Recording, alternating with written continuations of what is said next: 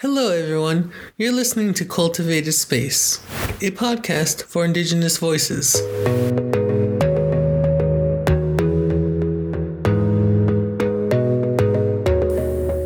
Today we have Taylor Lucero. She's a fourth-year student at the University of Denver. Welcome, Taylor. Hi, Rashawn. Thanks for having me. It's great to have you. Would you mind telling us a little bit about yourself? Yeah, so Guatsi Hopa Ushraj Hanusta Eyakawashista Hatsatso.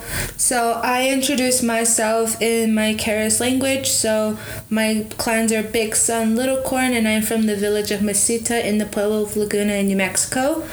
Here on campus, I'm studying criminology and critical race and ethnic studies. I am also a fellow New Mexico Davis scholar, along with having the roles of the co-chair president for the Native Student Alliance and an undergraduate representative for the Native American Community Advisory Board and the Native American Indigenous Leadership Council, as well as a member of the Sand Creek Memorial Team. Dang, that was a pretty sacred intro. It's as sacred as it gets. So, Taylor, I dragged you here today to drop some wisdom and knowledge on all the relatives listening. What do you got for me? Well, let's be nostalgic real quick, okay? Okay. So, our friendship goes back a while, right? Yeah. We were College Horizon scholars. We got the same scholarship, the Davis, New Mexico scholarship, and bam, we're almost graduating. Yeah, we've definitely been through it together, Rashawn. What happened with time? I feel like I just met you yesterday. It definitely feels like the same day when you first got here and we all met up at Spanky's. Yep, Spanky's. For those of you who do not know what Spanky's is, it's a restaurant off Evans. Oh, God forsake that name. It's a restaurant off Evans that has burgers and stuff. But yeah, that was one of my earliest memories of you. Definitely, yeah. And then when I first saw you, I remember you from College Horizons because you were drumming for that girl and you ran out of air. I did run out of air. You remember that? And then I just remember you being at the same New Mexico Davis scholarship site in Santa Fe. I remember you were there. John was there when we were getting our big old diplomas. That did happen. What happened with time? What? This is crazy. Definitely. Yeah, but our friendship goes pretty far back, and I feel like during this whole time within college, I have the right to call you sister. Definitely. It's always brother or cousin with me and you. Hey. So, we actually, we've been through it, yo. We've been through it. We did not know what we were getting into when we signed our contract to the University of Denver. Definitely. But, through all of this, I've had so much experience within, just being a native at a campus like this. Mm-hmm. But, yeah, can you explain your relationship with the institution? I feel like my relationship with the institution specifically, it's a very difficult one, if I'm being honest. I felt like my role as a student leader, as well as just being a student, I've definitely observed and witnessed some of the atrocities that our own Native and Indigenous students, staff, and faculty go through on a daily basis. I myself had a terrible experience with the institution where I was hate crimed my freshman year, and I felt like the university did nothing to even accommodate me or support me during that matter. A lot of the work that I do and a lot of the work that, the Native and Indigenous community does, that's where it's at. And I feel like a lot of the times people don't give credit where it's due. And I always make that really clear, is that the work that we do as students, it's all from the Native Student Alliance and not from the institution of the University of Denver.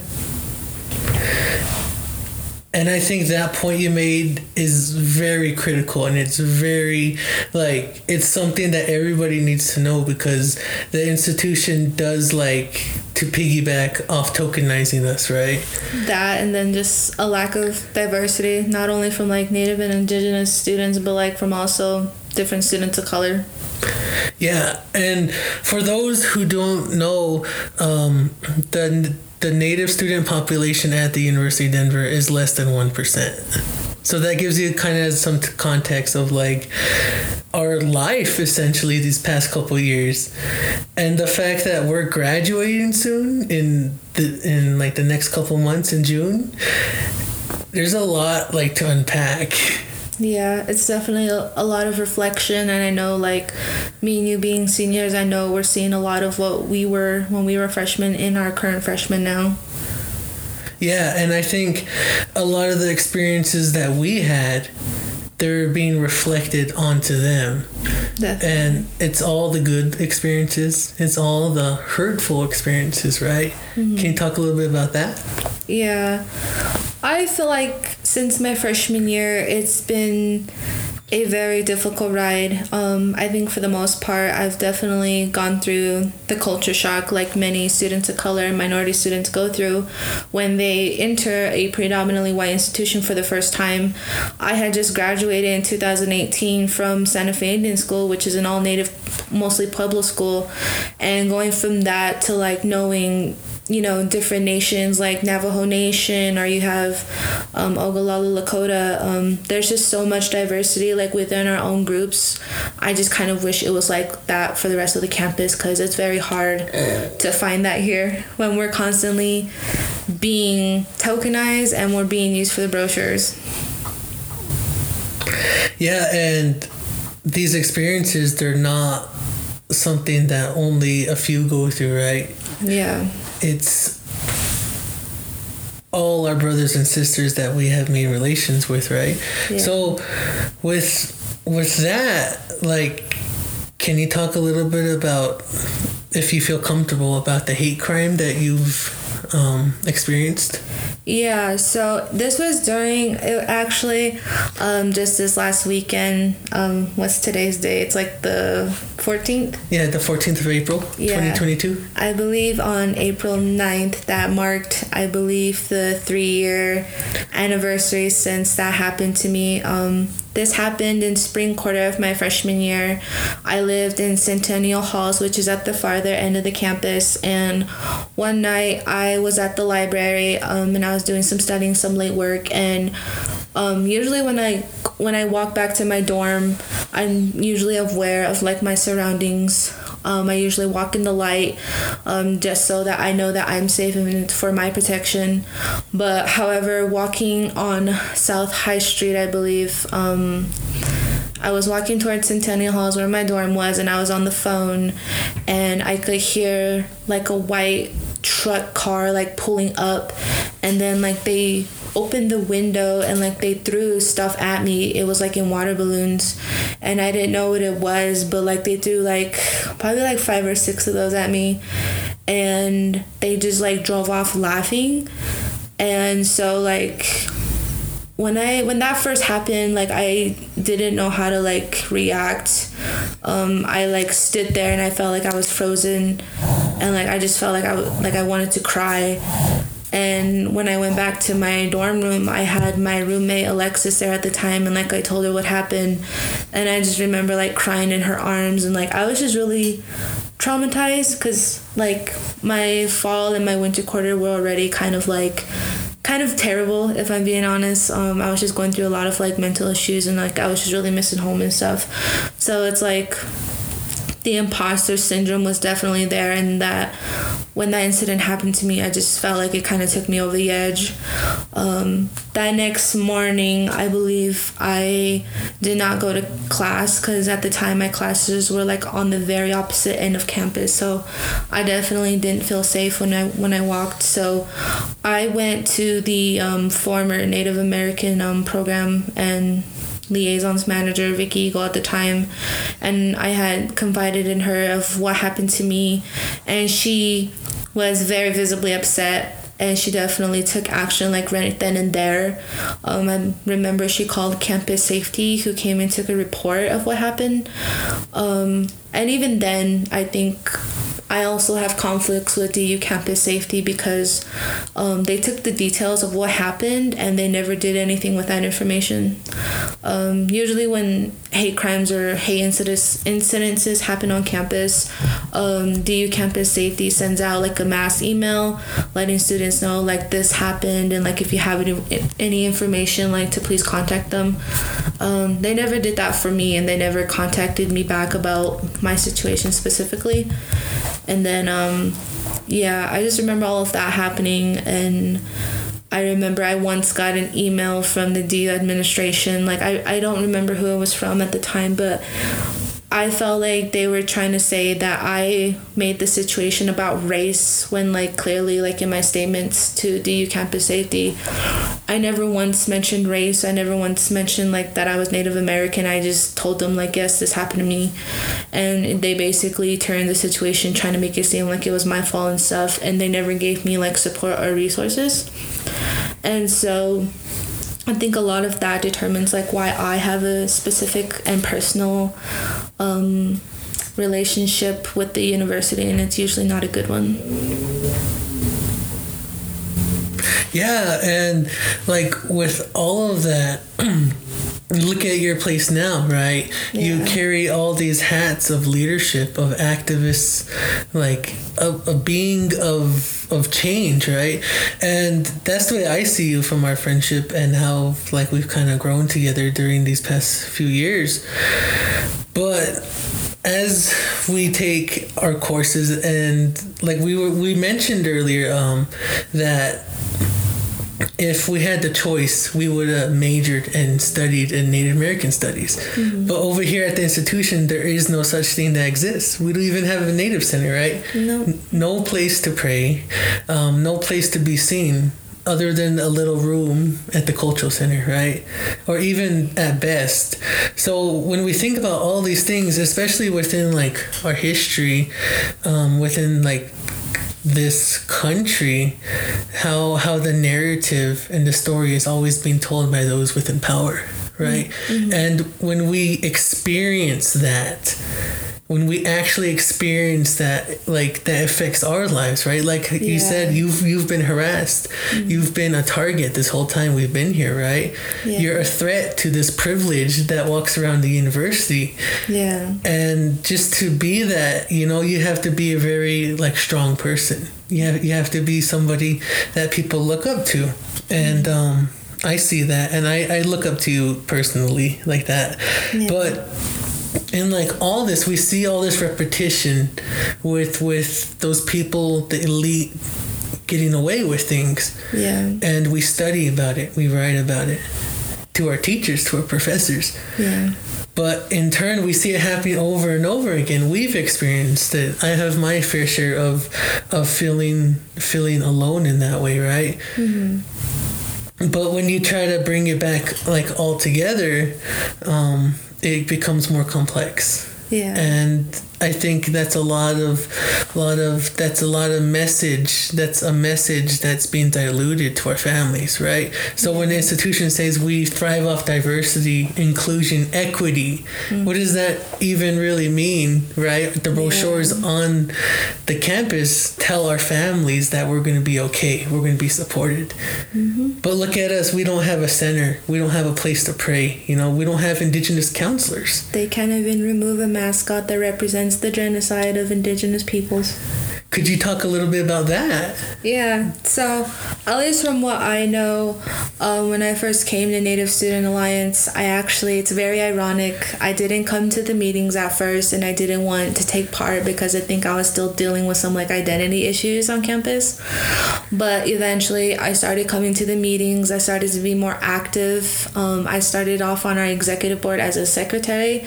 So I basically was in charge of the emails, taking notes, and like doing that for our executive board team that we have in NSA. And since my sophomore year up until this point, I've been the co-chair president for 3 consecutive terms. That's definitely something I didn't see myself in, but I feel like the leadership part just came really natural to me. And I think that all comes from the ELK cohort that graduated in 2019. When we as freshmen would listen to like their stories and their experiences of like what they went through here on campus. I definitely took that to heart, because I know they work so hard within their time here, but also the university was limiting our students so much and like in their movement. And like one of those movements is the No More Pilots movement, which is basically the removal of the unofficial mascot of Pioneer, also known as Boone, a symbol of genocide, assimilation, white supremacy, in the Sand Creek Massacre, in which over 200 and plus Cheyenne, Arapaho relatives were killed. And that includes men, women, elderly, and children. Your path to leadership has been something that like I've definitely seen come, but how you represent yourself and your community is really rooted in your relationship with the community, right? Mm-hmm. And I'm pretty sure that the teachings that were taught down from your grandparents to your parents to those people who raised you, how to like keep balance in that way, right? But when we're in a place like this where practicing our indigeneity is become so like radical and so political, when it's not even supposed to be like that, right? We're supposed to find balance within all of it. Yeah. And the fact that we're just brown, it's a threat, like you said, white supremacy. It's a threat to Boone. It's a threat to this colonizer entity that DU continues to uphold.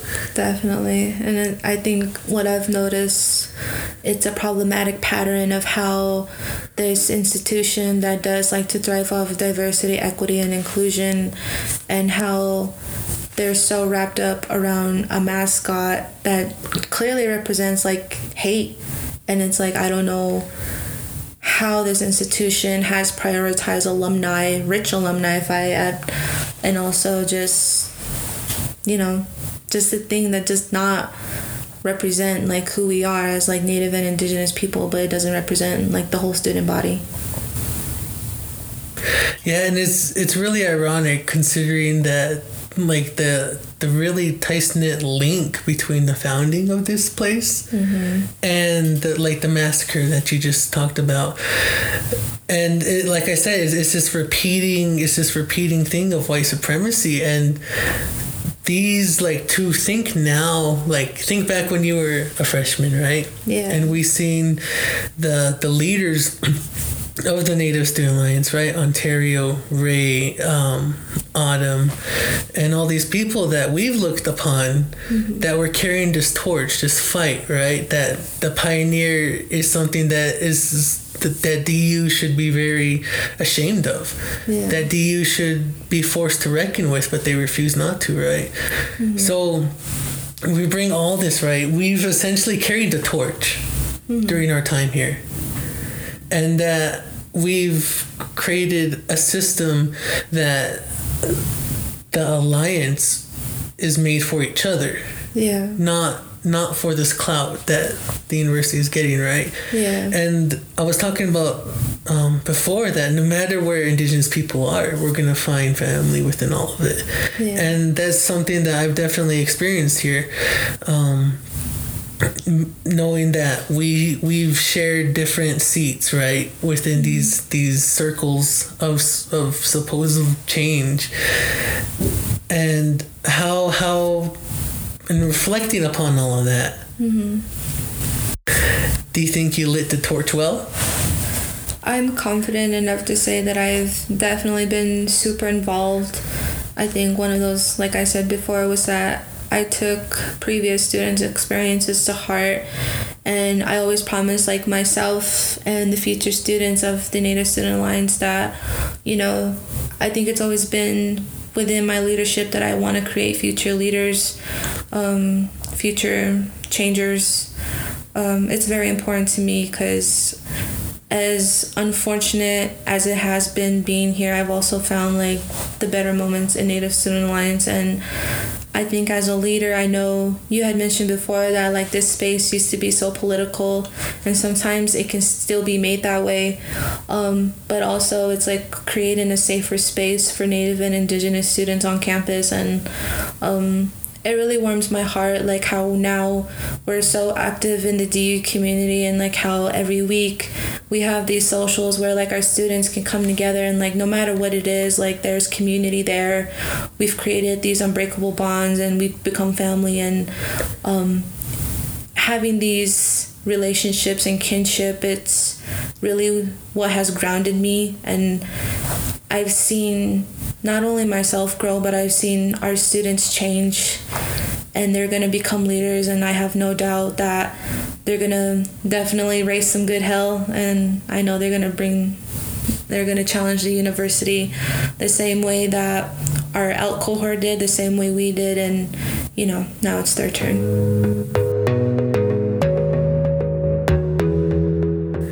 Going back to this idea of bringing community together, I understand that you were one of the major players, one of the major people that organized the RAR protest, the Righteous Anger Healing Resistance protest that demanded the rid of the pioneer moniker. Can you talk a little bit about that?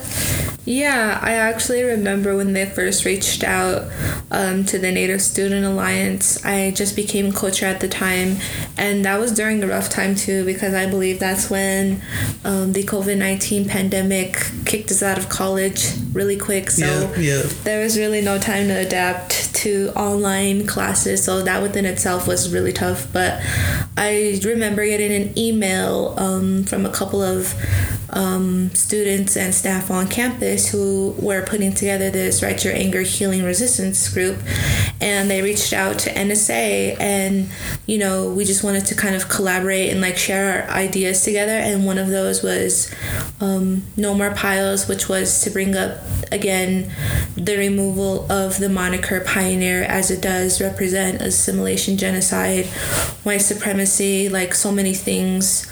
And it's been a movement that's been within NSA for like more than a decade now. I always remember Vicky Eagle telling us that this NSA group started off as like 2 to 3 students at one point, and now like we have over 20-25 active members. So definitely growing in numbers, and also it's like you said, carrying the torch to carry the fight from our previous cohort of students. But this collaboration between the Affinity, well, we are an Affinity organization, but RAR wasn't technically one at the time. But I do remember them reaching out, and they were like, let's bring our ideas together, like we could really make things work. So I was all for it, being that I really wanted to bring it back to the attention of the chancellor, who I believe was like being integrated in DU already, since our previous chancellor was just stepping out. And so we kind of had this idea, like maybe this guy might be more about equality, equity, diversion, everything that DU stands for. So along with not only that demand to remove the pioneer moniker, but I remember we were calling for the university to divest, I don't know what the term is, but to remove like all partnerships with ICE.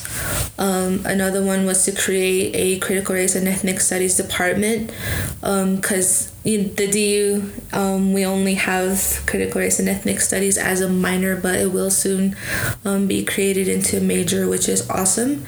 Another thing is to reinstate the Native American Community Advisory Board, which is a group that works with a member on campus, and they are the direct link to the chancellor.